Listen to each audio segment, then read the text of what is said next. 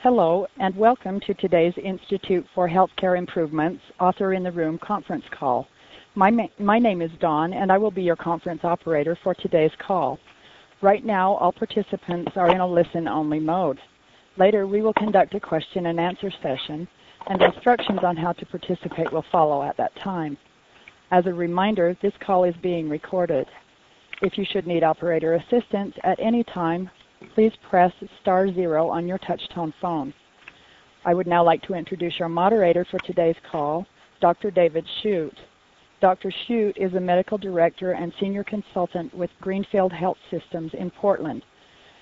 Greenfield is an innovative medical practice whose mission is delivery of superior clinical quality and patient service and spread of best practices through advocacy and teaching. Previously, Dr. Shute served as a medical director of Acumentra Health, the Oregon Quality Improvement Organization. There, Dr. Shute was responsible for oversight of all clinical activities and led the state's quality improvement activities. Dr. Shute, you may go ahead. Great. Thank you, Dawn. Greetings and welcome once again to Author in the Room, a monthly program sponsored by JAMA, the Journal of the American Medical Association, and IHI, the Institute for Healthcare Improvement. My name is Dr. Shute, and I will be your moderator for today's call. We are delighted that you could join us today. As you know, Author in the Room calls are designed to translate new knowledge, what is published in a recent JAMA article, into actionable steps that it can improve clinical practice and patient care. Our Author in the Room series occurs on the third Wednesday of every month at 2 p.m. Eastern Time, with the next call being in June.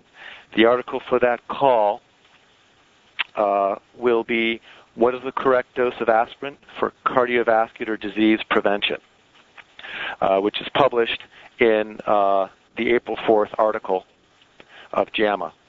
Please join us for that call. Our featured author today will be Dr. Jan Brandis. Carlin, would you please go ahead and read Dr. Brandis' bio for us? Sure, thank you. Jan Brandis is an assistant clinical professor in the Department of Neurology at Vanderbilt University School of Medicine in Nashville, Tennessee. She also heads the Nashville Neuroscience Group.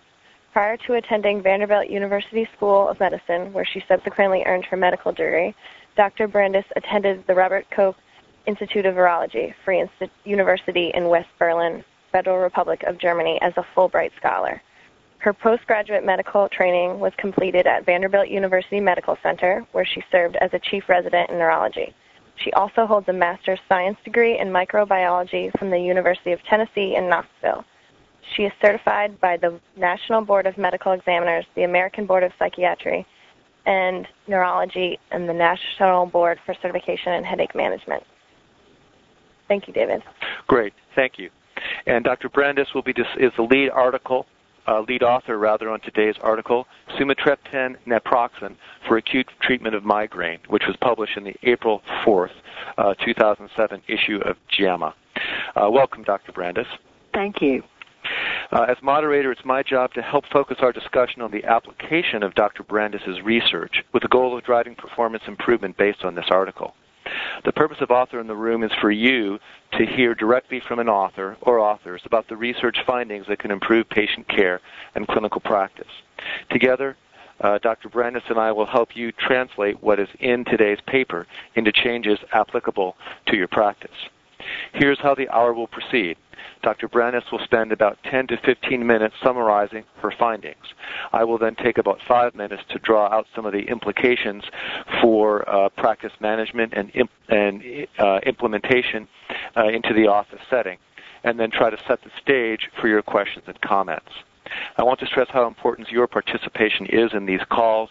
This is a great forum in which you get clarification on anything about the article itself by hearing directly from the lead author, and to contemplate with others the significance of the findings and the steps you might take in using this information towards the improvement of care.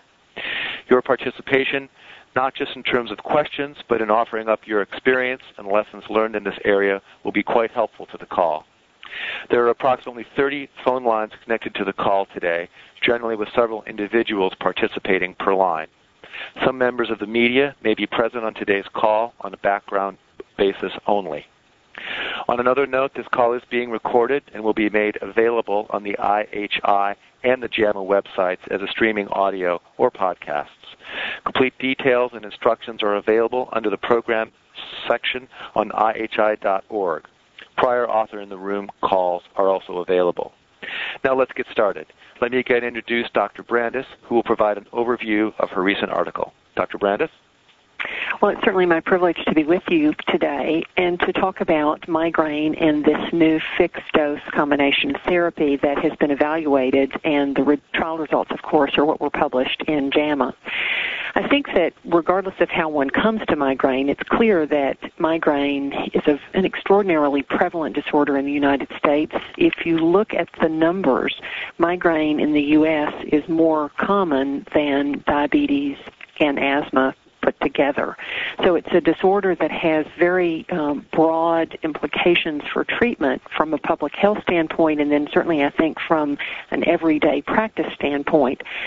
What we were interested in these trials looking at sumatriptan naproxen for acute treatment was to see if a combination product using drugs, two individual drugs that are known to have efficacy in migraine, to see if the combination somehow could afford patients benefit in terms of treating an individual attack of migraine.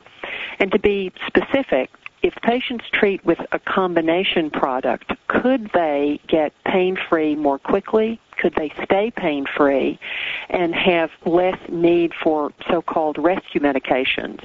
So the other important part of that is certainly we know that for the patients who were evaluated in the clinical trial that was published in JAMA, and it's really two trials put together, but for the purposes of today's discussion, I'm going to present it as if it is one trial. Could these patients take drug and treat their moderate to severe attacks of migraine, often which were disabling, debilitating attacks of migraine, and have a very different outcome than if they used a single product, a single drug alone, and specifically if they used a single sumatriptan tablet or a single naproxen tablet? And that's really the design of the trial. We know, I think probably everyone listening in is very familiar with the triptans, the migraine-specific 5-HT1B1D agonist. The first of those was sumatriptan, introduced in 1993, and I think it's not an overstatement to say that that drug revolutionized the treatment of acute migraine in this country. That said, the first formulation for that product was an injectable, and we know that that's not appropriate for all patients, and certainly I think the majority of patients, it's clearly established in a number of studies that most patients prefer tablet formulations if they work and if they're available. And so if we look at the 7 formulations of triptans, we know that while they're wonderful products and while they all have wonderful efficacy, and if patients treat early, they're less likely to have the return of the migraine, we still do not have essentially perfect outcomes in the treatment of migraine. And I think one of the issues that continue to plague us are that patients really don't get pain-free early, and by that I mean within the 1 to 2 hour range. And recurrence of headache is a tremendous problem that was ironically never even evaluated in the early acute migraine therapy trials. As we've had the benefit of increasing acute therapies in migraine, I think we've had better designed trials, and I think the currently published trial really does benefit from trial designs in the past. And so again, one of the issues that's recognized in this trial, and I think it's one that all of us as clinicians struggle with, is the fact that migraine for adults is a 4 to 72 hour event. And if one can get pain-free or get pain relief within 2 hours, for example, that's very important to a patient and to those of us who treat migraineurs. But one of the important issues is that not all of the drugs that are used for acute migraine therapy keep patients that way, and therein lies the fact that many patients will have to retreat. They may have to miss work. If the attack progresses, they may have more severe additional features of the migraine, such as vomiting. They may, again, find themselves at the end of a 24-hour period even worse than they were at 2 hours. So even if there is an initial response, there may not be a sustained response. And those are the things that I think clinicians and patients struggle with. So this trial was really designed to look at putting two drugs that target different parts along the path that leads to a full-blown migraine attack, and specifically the 5-HT1B1D agonist sumatriptan was dosed in an 85 milligram dose, and naproxen sodium, 500 milligrams, was combined with it in a fixed tablet. And then patients were asked to treat when their migraine attack was at moderate to severe level.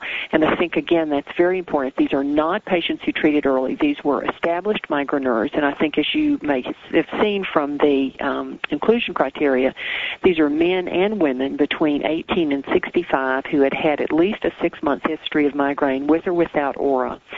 They had to have had 2 to 6 moderate to severe episodes of migraine during the previous each month, during the previous 3 months before they were enrolled in the trial.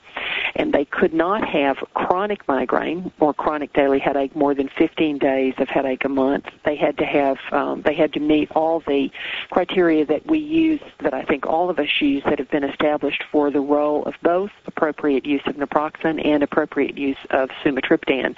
In other words, they had to have controlled hypertension. They had to have no cardiovascular or cerebrovascular disease, no history of cardiac arrhythmias, and they could not have basilar or hemiplegic migraine as their headache diagnosis. So with that sort of outline, and looking at a patient population which really, I think, continues to need very aggressive therapies to help them not be disabled with their migraine attacks, not miss work, not miss activities, the trial proceeded. And as you can see, I think we looked at essentially an interesting set of primary endpoints. It's the first time that so many primary endpoints were used in a drug. And again, part of this is looking at, if you're going to use a combination product, can you really show superiority at multiple levels? And if you look specifically at what we were addressing in terms of primary endpoints, you can see that, again, there were 6 primary endpoints looking at efficacy, the combination versus placebo alone at 2-hour pain relief, and the incidence of associated symptoms, nausea, sensitivity to light, photophobia, phonophobia, sensitivity to sound. And then also 2 to 24-hour sustained pain-free response was examined, looking at the fixed product versus sumatriptan alone, and sumatriptan versus naproxen sodium alone. And I would just also point out that the formulation of naproxen sodium is mentioned as 500 in terms of milligram dose, and sumatriptan is a rapid release technology, and that technology was the formulation for the sumatriptan that was used in the studies. And what we found when we looked at these primary outcome measures was that the combination was more effective than placebo for headache relief at 2 hours after dosing, that it was also more effective in terms of producing an absence of photophobia and an absence of phonophobia. The absence of nausea after 2 hours was higher with the combination than placebo in Study 1, but it didn't differ significantly in Study 2.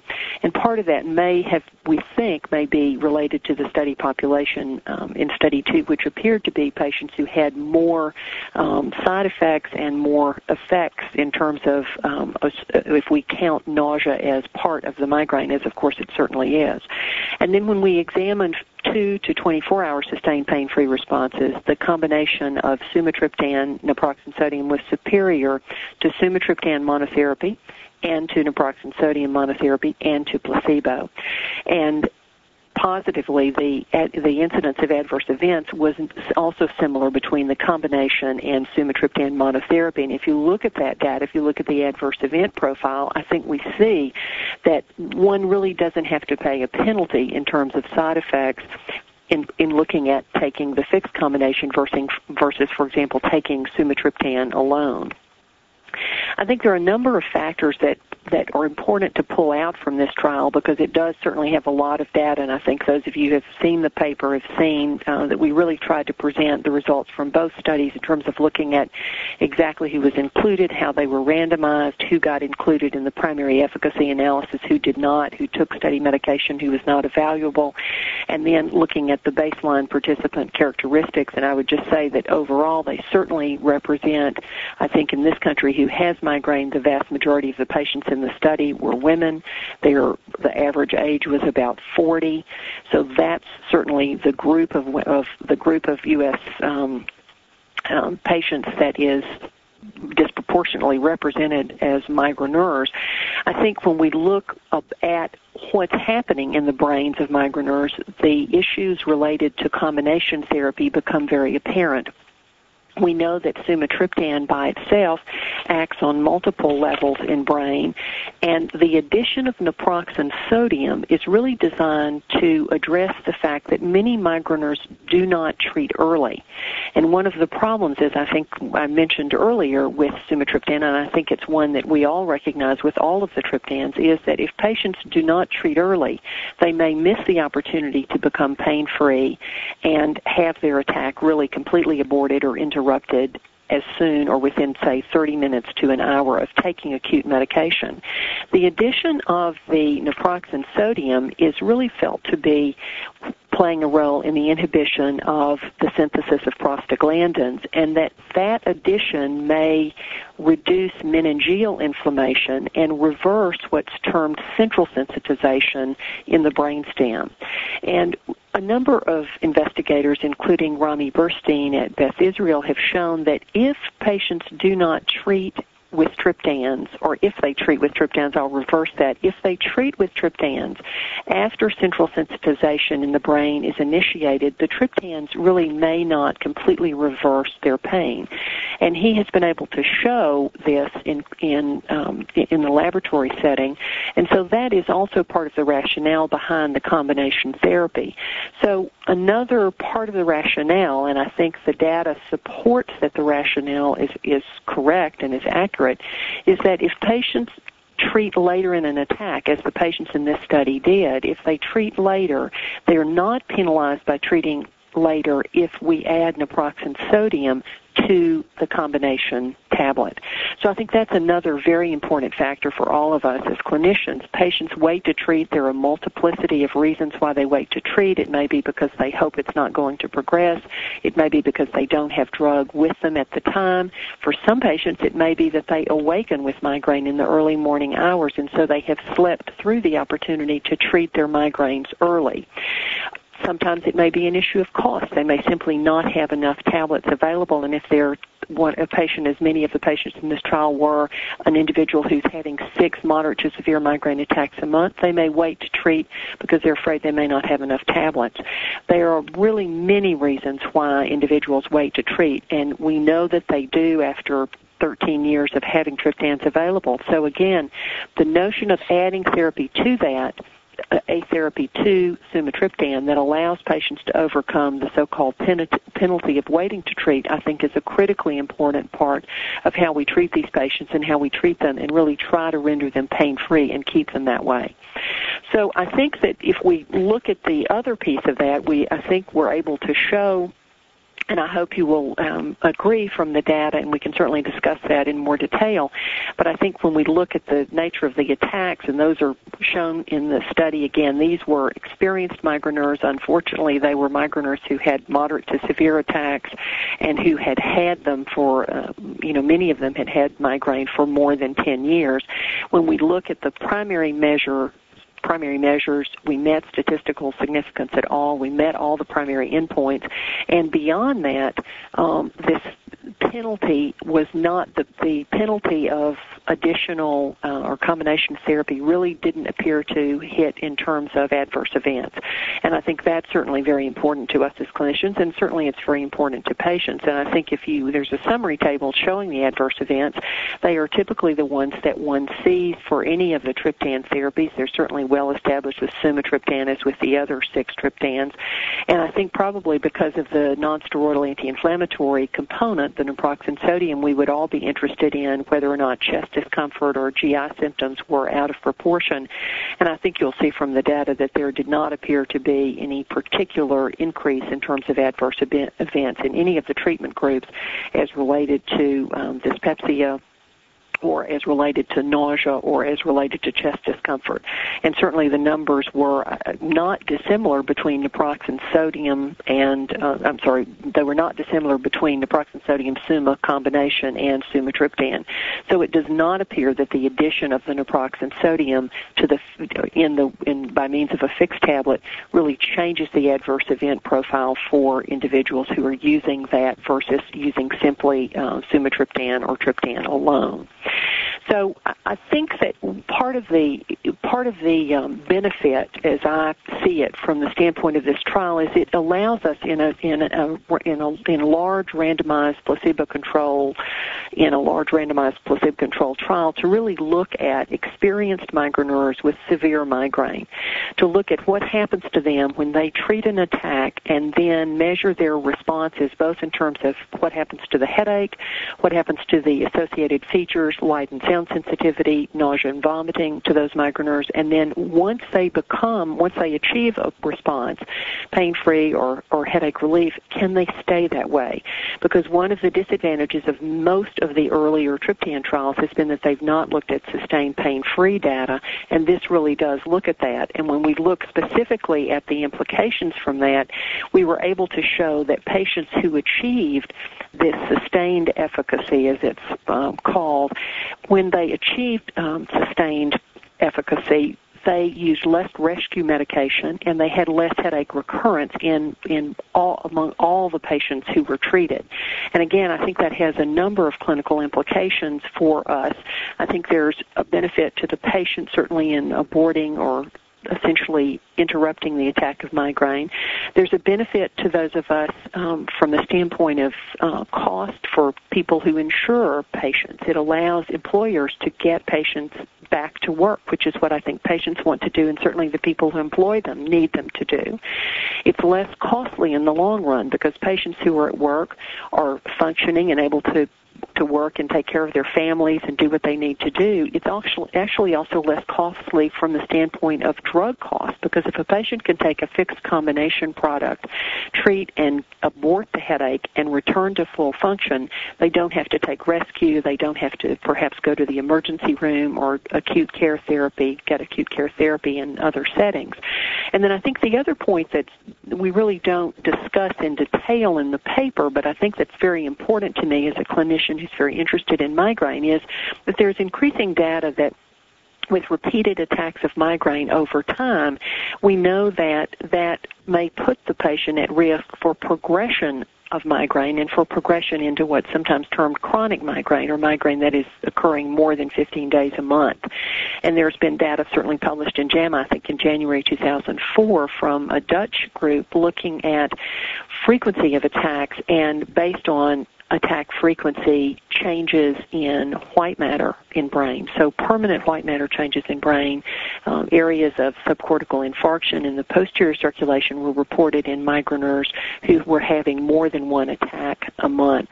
So I think we have increasing evidence from other sources, from researchers who work in terms of brain imaging and in terms of the pathophysiology of migraine, to suggest that with frequent attacks, or with attack frequency being high, there may be permanent changes in brain. And I think the other important clinical portion of this is for us all to keep in mind, and I think probably every clinician on the line will be very familiar with this, is that many of the combination products that are currently on the market that are available for patients often contain caffeine, some of them contain butalbital, so the issues of medication overuse headache arise, and certainly habituation is important in that patient population. And again, most of that overuse, in my view, is related to the fact that patients don't get pain-free, or they don't successfully treat attacks. And when they don't, then they may take other medications. And so ironically, that failure to interrupt the attack sets the patient up, I think, for a host of things, not only more pain and suffering, but it also sets them up for, as they have the recurrence of the attack, it sets them up for medication overuse And again, it may set them up into sort of a downward spiral in migraine. So I'm going to stop there, Dr. Shute, and I'm happy to certainly talk about any specific things regarding the paper or its potential implications in clinical practice. Well, thank you very much, Dr. Brendis, and thank you for that presentation. This is really, really very valuable work, I think, for all of those in clinical practice who struggle with how to take good care of these patients and avoid some of the challenges that you've mentioned, including the drug habituation issues.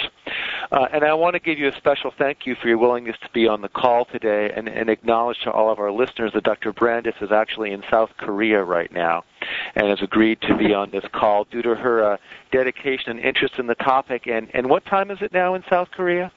I think it is 4 a.m. Wonderful. Well, It's only 1:30 Nashville time, right? There you go. Well, thank you so much for coming, or for being with us. Now I want to turn our conversation a little bit to what this research suggests about clinical changes in our practice and try to get our conversation now to the much more concrete level of what do we do differently in our offices as healthcare professionals. And I guess I'd like to first ask you to briefly respond to what do you do differently now in your clinical practice because of these results. Dr. Brendis?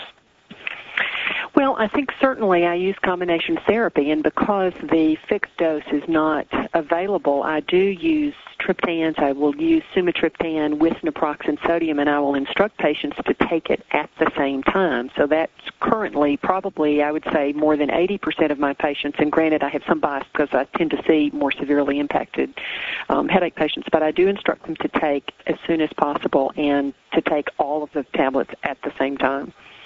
And is there any way that you sort of support that education piece with them? Is this just how you write your prescription? Do you do any kind of special teaching around these results? Are there written instructions? How do you help the patients play out their part most effectively? They're actually both, Dr. Shute. We find, and I'll tell you, this is my 14th year of doing headache, and I found that writing it down, amazingly, does not always work. Huh, so really? I think that's part of the importance of follow-up visits. And we try to do both. I try to talk to the patient a little bit about the pathophysiology of migraine and why we've chosen, for example, if it's say it's a sumatriptan naproxen sodium, why we've chosen both drugs. That the sumatriptan is constricting the blood vessels, it's shutting down pain processing in the brain, and it's reducing the release of inflammatory substances early in the attack. That by adding naproxen sodium, they're treating the inflammatory process as it continues, and they may overcome the fact that the pain may progress rapidly in migraine, so that they're more likely to get pain-free quicker. So it sounds like education really is your key strategy, both written and oral education for patients to help them understand the benefits of the combined therapy and to help shape their behavior to be a little bit more proactive. Exactly. And we also, when they come back, ask them those questions. If you took it early, did you take it all? Did you take it at the same time? And were you pain-free at 30 minutes? Or when did you get pain-free? And if you got pain-free, did the headache return? And are you doing that with patients now outside the study as a way to reinforce your instructions? Absolutely. Wonderful. And that's a great teaching tool. Well, thank you, Dr. Brendis. Now we're going to turn to questions from our callers. Your questions can include either how to use the information to make improvements in practice or anything else of interest, certainly to clarify the findings. And please do feel free to share examples of what you already may have done with this information or with what you're planning to do to it. So at this point, I'd like to give control of the call back over to Dawn. Could you please give our listeners instructions on how to call in? Ladies and gentlemen, if you have a question, press 0, then the 1 key on your touch-tone phone. This will place you into a queue. One by one, the lines will be open, so you may each ask your question. So again, that's 0-1 on your touch-tone phone. If your question has been answered or you wish to remove yourself from the queue, press 0, then the 2 key. And we'll wait a moment for questions to come into queue. Great. Thank you, Dawn. And Jen, while we're waiting, let me just start by asking or making a comment. This is obviously a therapy directed for patients to do by themselves without really having to come in and contact you or your office staff. Is that correct? I'm not sure I'm following you. Yeah, I mean, ideally this research is applied at the patient level. As they're educated, they can take these two medications on their own without needing to check in, without needing to come into your office or to check in for any kind of advice. Well, we actually I use the branded naproxen sodium if I can get it because of bioavailability. But if they are using an over-the-counter naproxen sodium, then we do like to be the person or the group that instructs them in terms of how to use it so that the dose is high enough. Because if you simply use an over-the-counter naproxen, that may be 200 milligrams. So the tendency, I think, is if you just say to a patient you can add naproxen, is that they may underdose. And that's really the other benefit of the trial. Is so we do like to specifically tell the patients how much, when to dose, and really how to do it. Great. Okay, thank you. Dawn, are there any questions in the queue yet?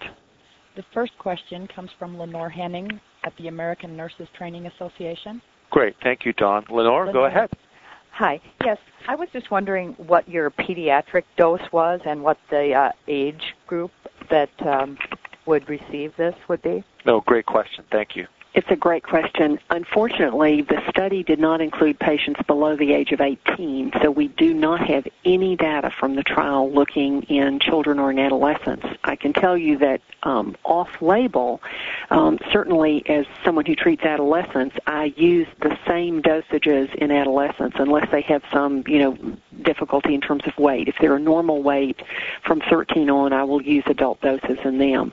But it is not studied in that patient population. I would simply add parenthetically that the triptans have been looked at, as you know, in children and adolescents, and safety has never been an issue. It's been the issue of efficacy because the placebo rates were so high in those trials. So I do think that they are appropriate choices, inexperienced, clinicians, and it's just, there is one before the FDA now for triptan approval for in children and adolescents. So I hope that will be the case, but unfortunately for the combination, though I am using it in adolescents outside the trial and not this specific product, I think the safety will hold up, but there's just not data. Would this be a milligrams per kilogram dose of the 85 and the 500? Is that for a certain recommended weighted person? It's that you could do the math. It's just not established. I mean, I think that's not unreasonable, but it's just not established. And in general, I would say that the pediatric neurologists with whom I collaborate tend to essentially dose sumatriptan on the basis of weight. So that is essentially, so if they're using, for example, sumatriptan injectable, they may use half of the injectable. And now, of course, that is now available as a 4 milligram product, so you can get your 3 milligram product, so you can get a lower dose, that is available, but it's just not evaluated. Okay, thank you very much. Great, and thank you for your question. Dawn, next question, please. There are no. Oh, wait a minute. We've got one just came in from Kim Hindley at Virginia Health Quality Center.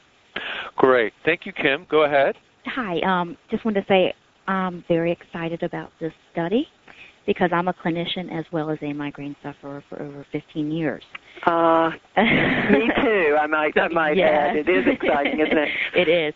I was wondering, though, do you have any data to support the use of naproxen with any of the other triptans besides the sumatriptan? We do not. I think that, interestingly enough, I'm sure that, I certainly have experience using naproxen sodium with other triptans. There's no reason to think that it would behave differently. I think there was some data using one of the COX-2s, which is no longer on the U.S. market, with another of the triptans that was shown to be beneficial. And that was simply dosing at the same time. So that data, is still around, even though, that drug is now, of course, off the U.S. market. So there has been this interest in looking at multi-mechanism therapies for acute migraine. I would, add the caveat, however, that one of the difficulties about that, and it sort of relates to the previous question about dosing and how do you dose it on the basis of weight and other things, is that I think that we should have some caution in terms of how we apply doses, regardless of which triptan and say using naproxen with another triptan. That's the advantage of this trial, is that optimal dose really has been worked out in the trial. And one of the problems with using, varying combinations is that they're not really studied. I think it probably is going to be what we see over the course of now that this data is out. I hope that it means people will be more or increasingly open to using combinations, and over time we'll begin to see that. But I suspect we'll see that on the basis of how our patients respond. Well, thank you very much. And thank you for your question, Kim. That's wonderful. Dr. Brandis, I have a question for you here. Does this information change how you would approach your treatment of a patient who may actually present in your clinic in the throes of a migraine, or even how we should think about patients that we might be treating in the emergency room? Yes, I think that, the issue that we've seen there is from, Burstein's work, which I mentioned earlier, is that if you wait to treat and the patient becomes centrally sensitized, which almost by definition, anyone coming to the emergency room or to an urgent care facility is, we could almost, I think, guarantee that patient's centrally sensitized because of the duration of the attack by the time they get to one of those facilities.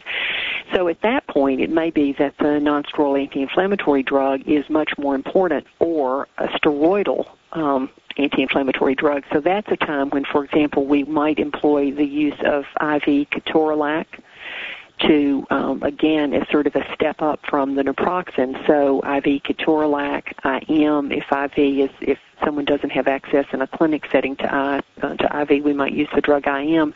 And probably the drug that we use most commonly in that setting is Decadron, branded Decadron, dexamethasone, again, because it's acting presumably later in the chain of events that lead to migraine, and it is acting at the level of central sensitization.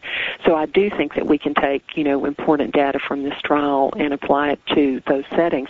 Ironically, we still, Burstein's work has shown that if you use sumatriptan even later in the attack, it may reduce the throbbing, most intense portion of the migraine pain. It won't render the patient pain-free, but so we will often, if a patient has not taken sumatriptan, for example, we will use the sumatriptan injectable at that point. So the patient might receive dexamethasone, sumatriptan injectable, and we might use prochlorperazine 10 milligrams or ondansetron if they have difficulties with dystonic reactions or akathisia with prochlorperazine. That's a time when we might use the drug ondansetron 8 milligrams. And I think that's where we really can take, as you point out, the benefits from this trial and apply what we now know about response mechanistically to drugs to acute care settings and to patients who've not had the benefit of treating early.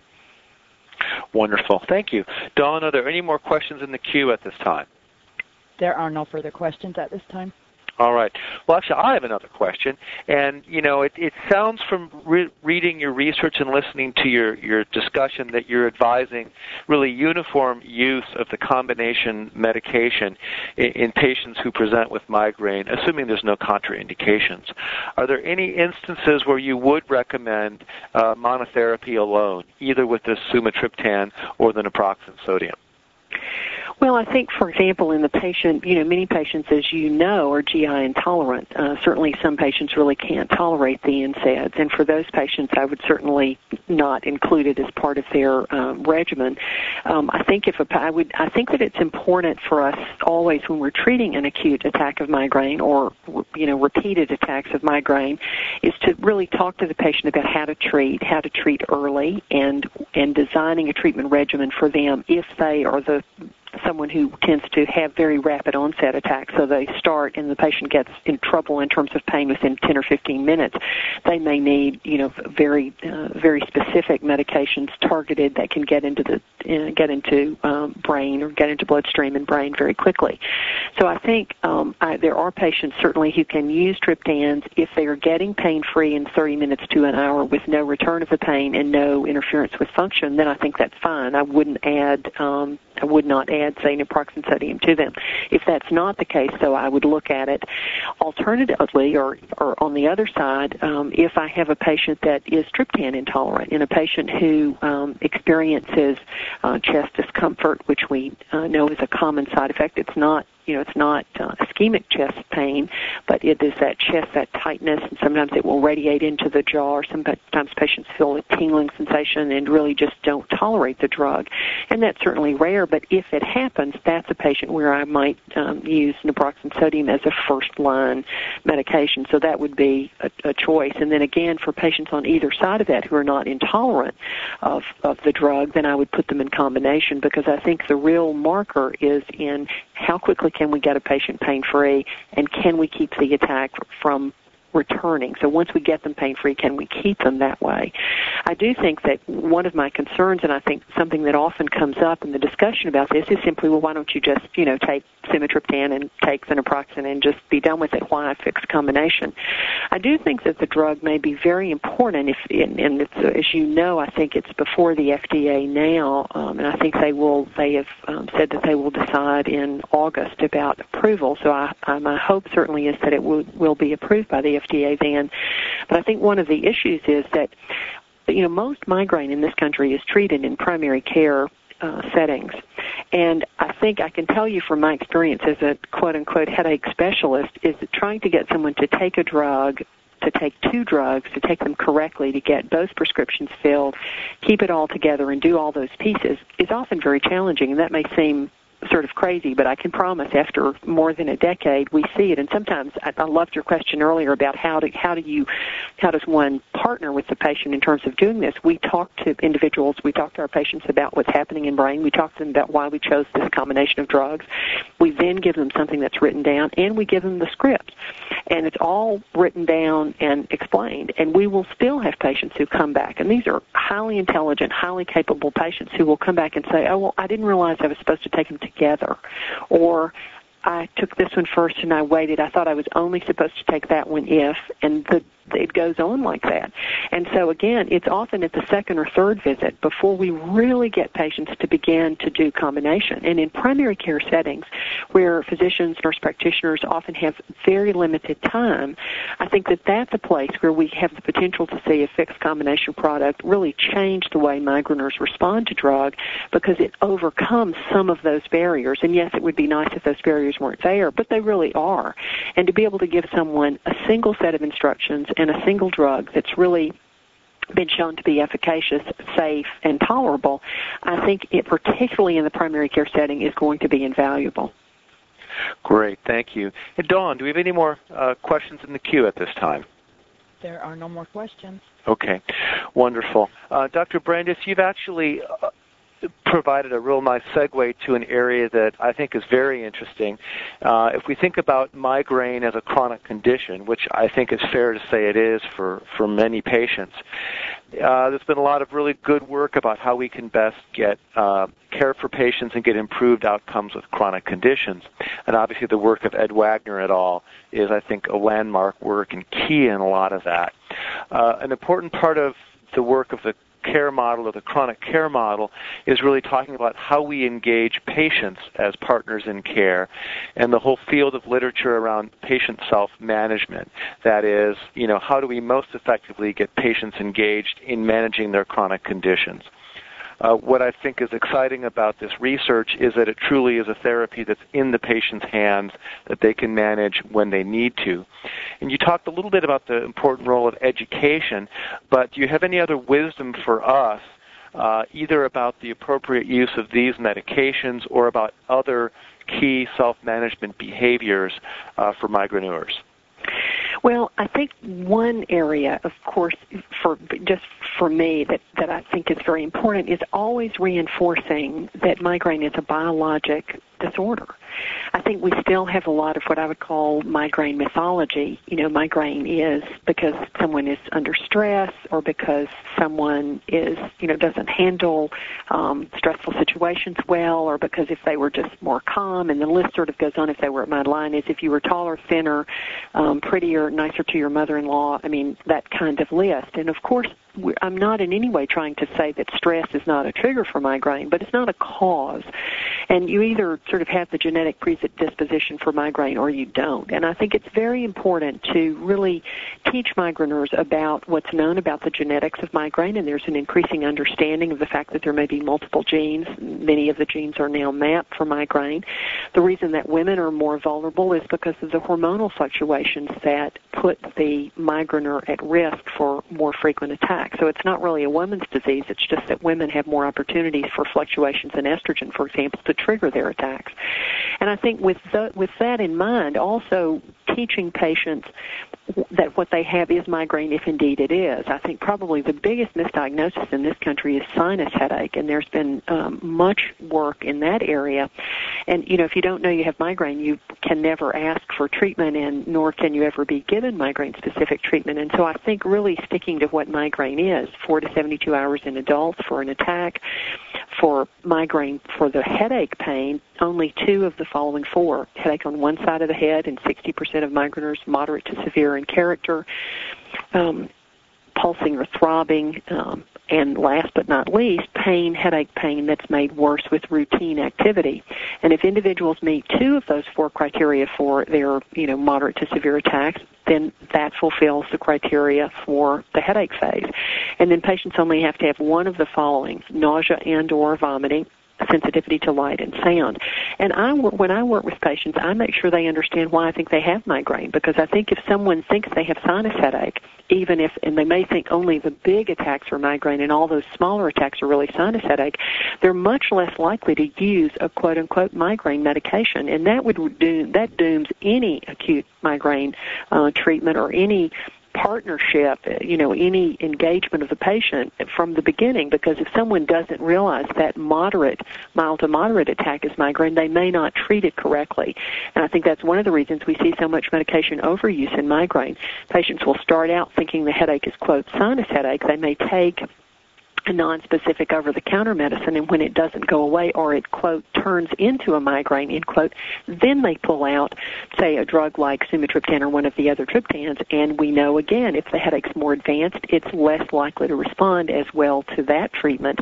That's a place where I think this new product is going to be so helpful for patients who don't always recognize on the front end that the headache may advance.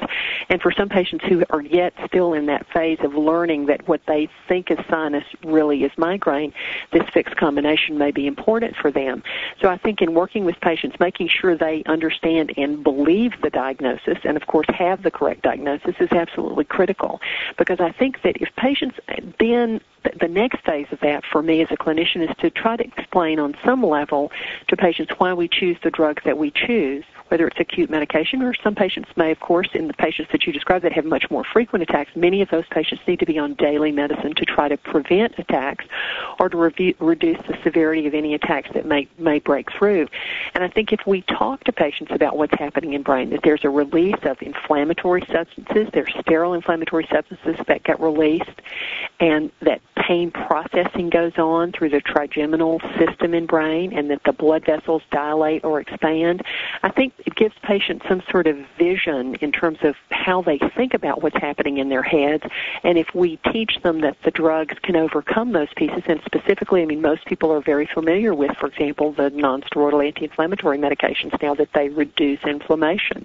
And again, teach them about what the triptans do and why, on the basis of their attack profile, we would choose a combination of medications, or why, we would choose this particular set of combinations. And there may be other combinations used as well. I think if we marry some understanding of the pathophysiology to migraine to the treatment that we propose for a patient, and then tell them what we want the outcome or what we hope the outcome to be, I think that really leads to having the patient assume part of the responsibility. I call it giving them permission to treat, because one of the things that I find with migraineurs is that, and I'm a migraineur too, I loved what the young woman said about she was excited both as a clinician as a migraineur. Migraineurs think they feel the attack coming on, if they're lucky enough to have it begin as mild pain. They feel it coming on and they think, okay, I'm just going to drink a little coffee. Right. I'm going to, loosen up, stretch, all those things. I'm going to make this go away. I'm going to make this go away. And, of course, while that's happening, all that flood of inflammatory substances is being released, the trigeminal afferent system is being activated, messages are pouring into brainstem, into the area where central sensitization really gets initiated. And I think that I sometimes call that the eternal positivity or sort of optimism of migraine. As a friend of mine says, that's really denial, that we're just hoping it's not going to happen. But whatever it is, I think that as we teach patients about that and we listen to them and then repeat back, when you do this, that's the reason that headache advances, or that's the reason the drug you've used before has not been effective for you. And sometimes patients will have used triptans and they've not found them to be effective, and it's often simply because they have waited to treat until they've become centrally sensitized. So I think whatever language we use, may be directed on the level of education or the medical sophistication of a patient, but I think we can always find language that works for an individual patient, and once they sort of get that piece, once they have an understanding, then it becomes a real disorder. The other parallel that I often use with patients is related to the headache calendar. I'm a big proponent of the headache calendar. No one in primary care would ever use antihypertensives or adjust them without getting a blood pressure or having serial blood pressures. No one would treat diabetes without hemoglobin A1Cs or, serial Acute. So in migraines, the calendar is our measure of that. And so we have patients keep the calendar and mark on, we use very simple calendars, and just have them mark from 0 to 10, the highest level the headache reached for that day. If they're women who still are having menstrual periods, we ask them to circle any days they have menstrual periods, or if they're in perimenopause, or at another time when they may have breakthrough bleeding, to mark that. And then that lets us see, for example, whether when they treat, if they treat early with a combination, whether or not they have return of the headache. And, that's essentially what we did in these trials. We had the patients mark it. Once you took your fixed dose combination, you had to report at half an hour, an hour and a half, 2 hours, and then on down the line to see what had happened to that attack. And when patients do that in real life, it really lets you see how effective that strategy is, so that if you have a patient only taking a triptan, for example, and their headache's coming back at the same time the next day, that's a recurrence of the attack, and that's the perfect patient to add the combination with. Great. Well, thank you very much, Dr. Brandis. This has been a wonderful discussion of a really exciting work. That's all the time we have right now for questions. It's been a wonderful discussion of the issues brought out. And Dr. Brandis, I guess I want to give you just 2 minutes here to wrap up with any closing thoughts or comments. Well, I would simply say that, by the time most patients come to see probably any of us, they will often have already tried over-the-counter treatments for treating an acute attack of migraine. Sometimes they may also have taken narcotics from another medical procedure they've had. Sometimes they borrow them from friends or family members. So most of the patients who come to medical treatment, even in primary care, have usually tried something by the time they get to us. So when they do, I think it's really important for us to accurately diagnose migraine and to see whether those patients really are candidates for therapy that may include combination therapy, but I think the real focus should be on, if a patient treats, they should treat early, and then can they get pain-free within 30 minutes to an hour? Can they stay pain-free, and then can they return to full function? And I think those are the standards against which we should measure any acute therapy, and I think the fixed-dose combination of Suma and naproxen stands up well in that regard, so I hope it will ultimately be available to patients. Great. Thank you very much, Dr. Brandis. It's been a great conversation with you today and an enlightening discussion. Thank you so much for having me. Well, thank you. And then in closing, I want to give you all a reminder. Author in the Room is a monthly program that takes place on the third Wednesday of every month at 2 p.m. Eastern Time. Our next discussion, or our next guest author, will be Dr. Stephen R. Steinbull, discussing his work, What is the Correct Dose of Aspirin for Prevention of Cardiovascular Disease?